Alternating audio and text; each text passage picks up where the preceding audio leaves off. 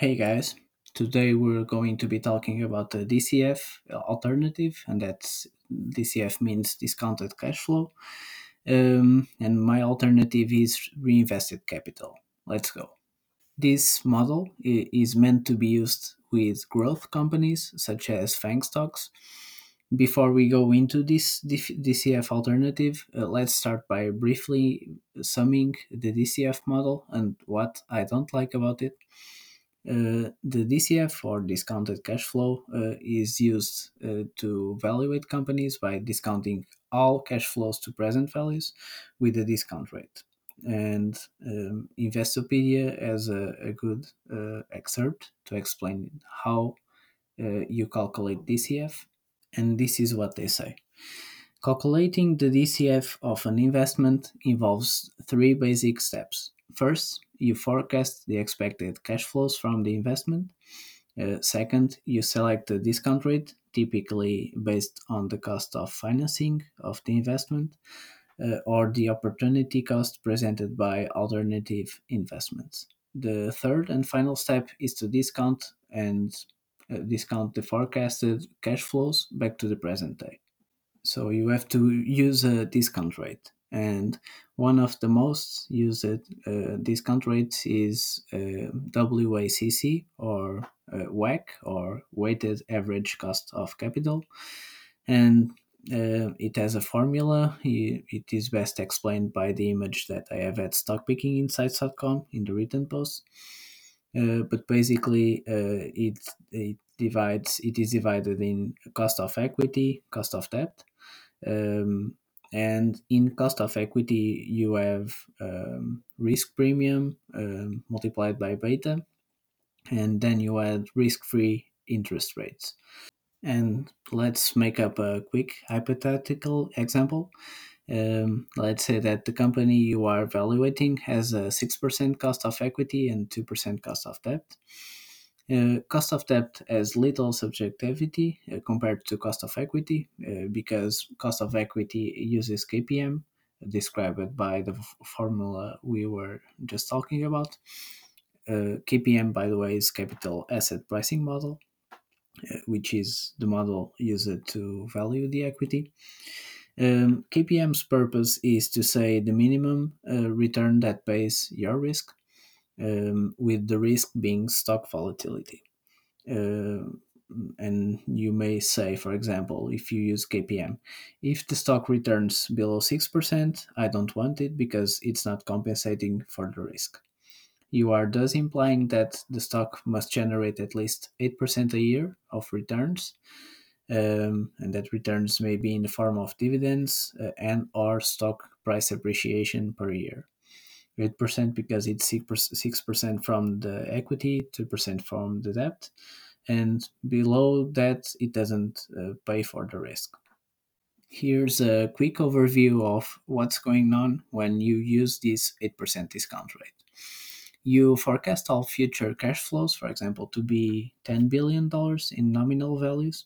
So this isn't time sensitive, it's 10 billion until the company dies. Then you discount those 10 billion to present values with a discount rate, arriving at, for example, 8 billion. You will not, therefore, pay more than 8 billion for this company today.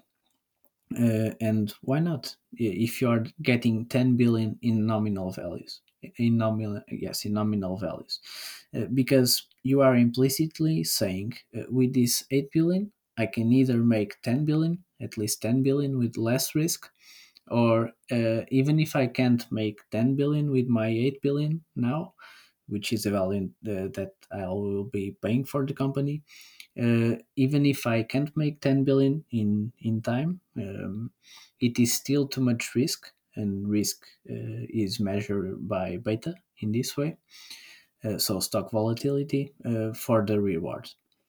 You already know that I have a problem with KPM because of beta as the measure of risk. And that's why I use an alternative to this DCF model. But keep in mind that the DCF model can be used in many ways. Um, you don't have to use KPM or WACC. so you may be doing it a different way.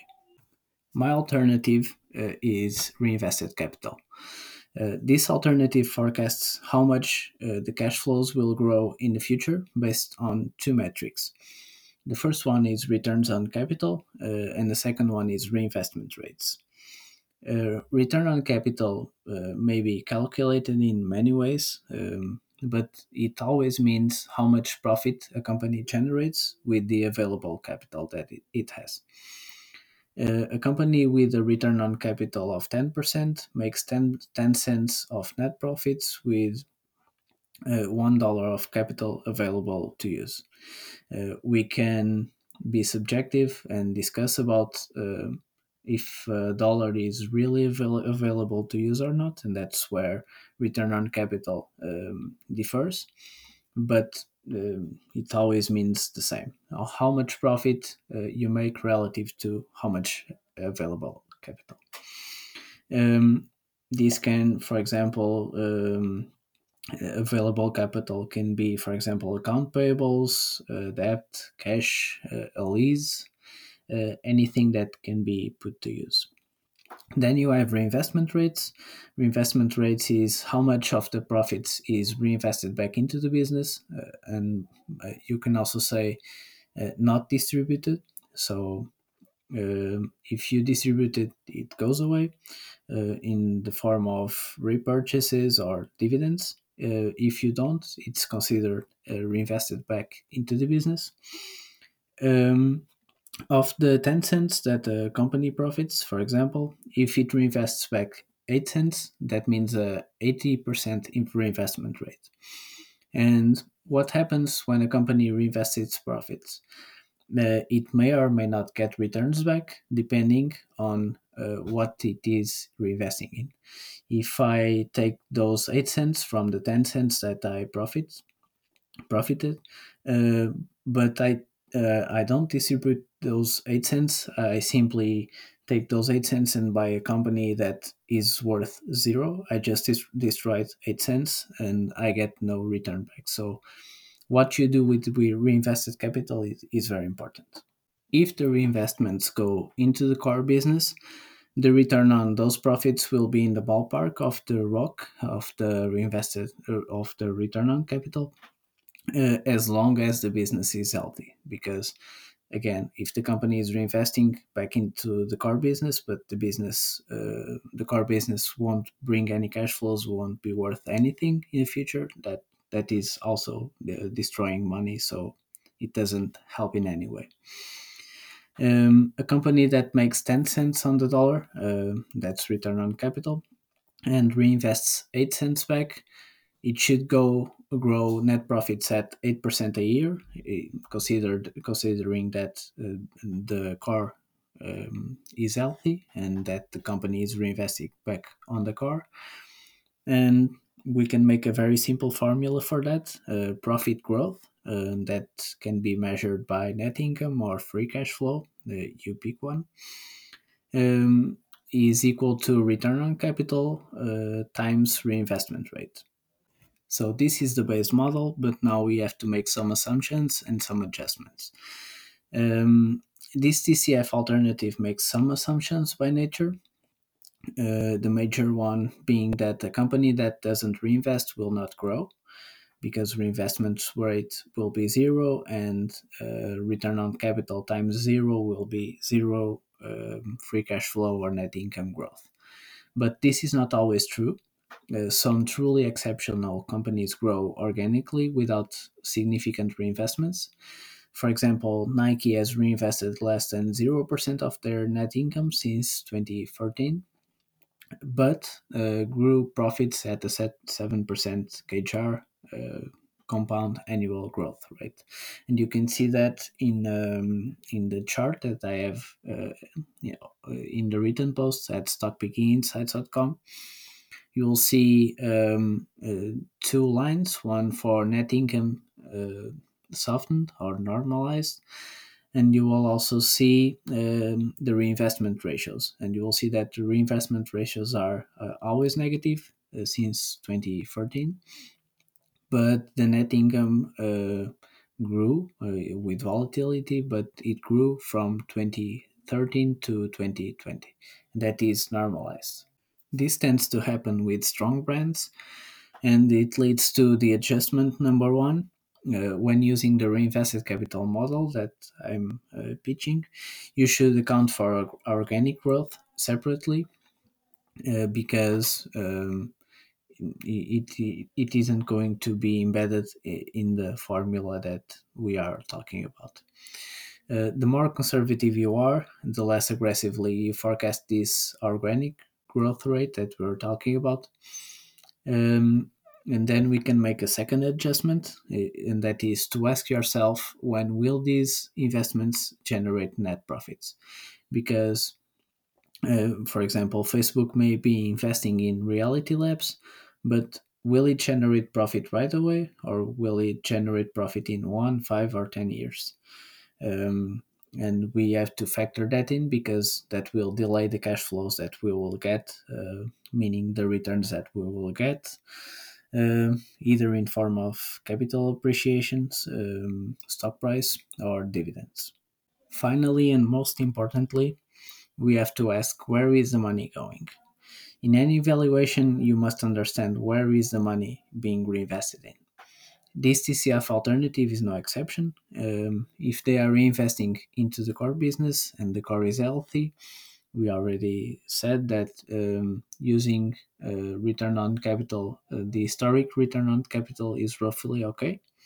Of course, you have to keep in mind that it must be normalized. You have to have in mind the cyclicality of the companies, because return on capital may not always be um, a beautiful line like it is with, for example, Facebook or Alphabet.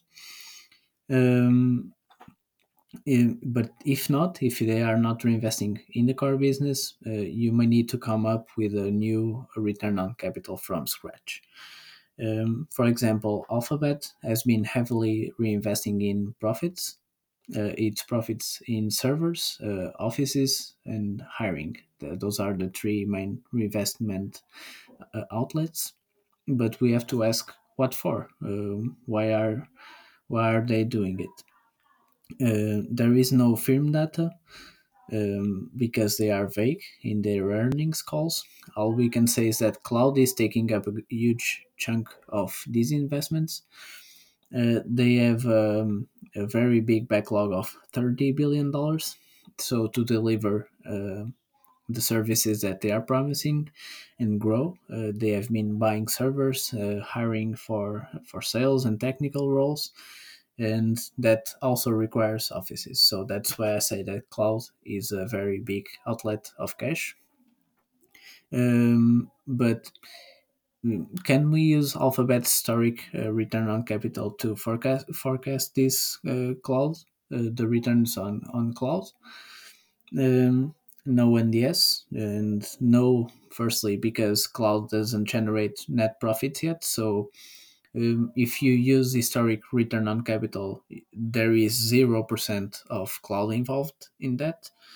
Um, but the yes, because it is reasonable to expect cloud services to generate the same level of return on capital, because it is as capital light as the core business. It takes mostly servers and human capital to build. The difference is that, in cloud you are selling a different type of service compared to, for example, a search engine. So to sum it up, reinvested capital model is a DCF alternative for companies that reinvest into their business. So it doesn't make sense to use with companies that are expected to grow. That's why I started by saying that it is meant to be used on growth companies. It uses returns on capital, so by definition, it penalizes companies with lots of debt and cash, which is conservative. Some people, I have to say, don't throw in cash into return on capital, but I do. But you can use the return on capital you think it's best. Um, it also this model also favors companies that reinvest back into the business. And I love this model because reinvesting profits for growth is my favorite capital allocation option.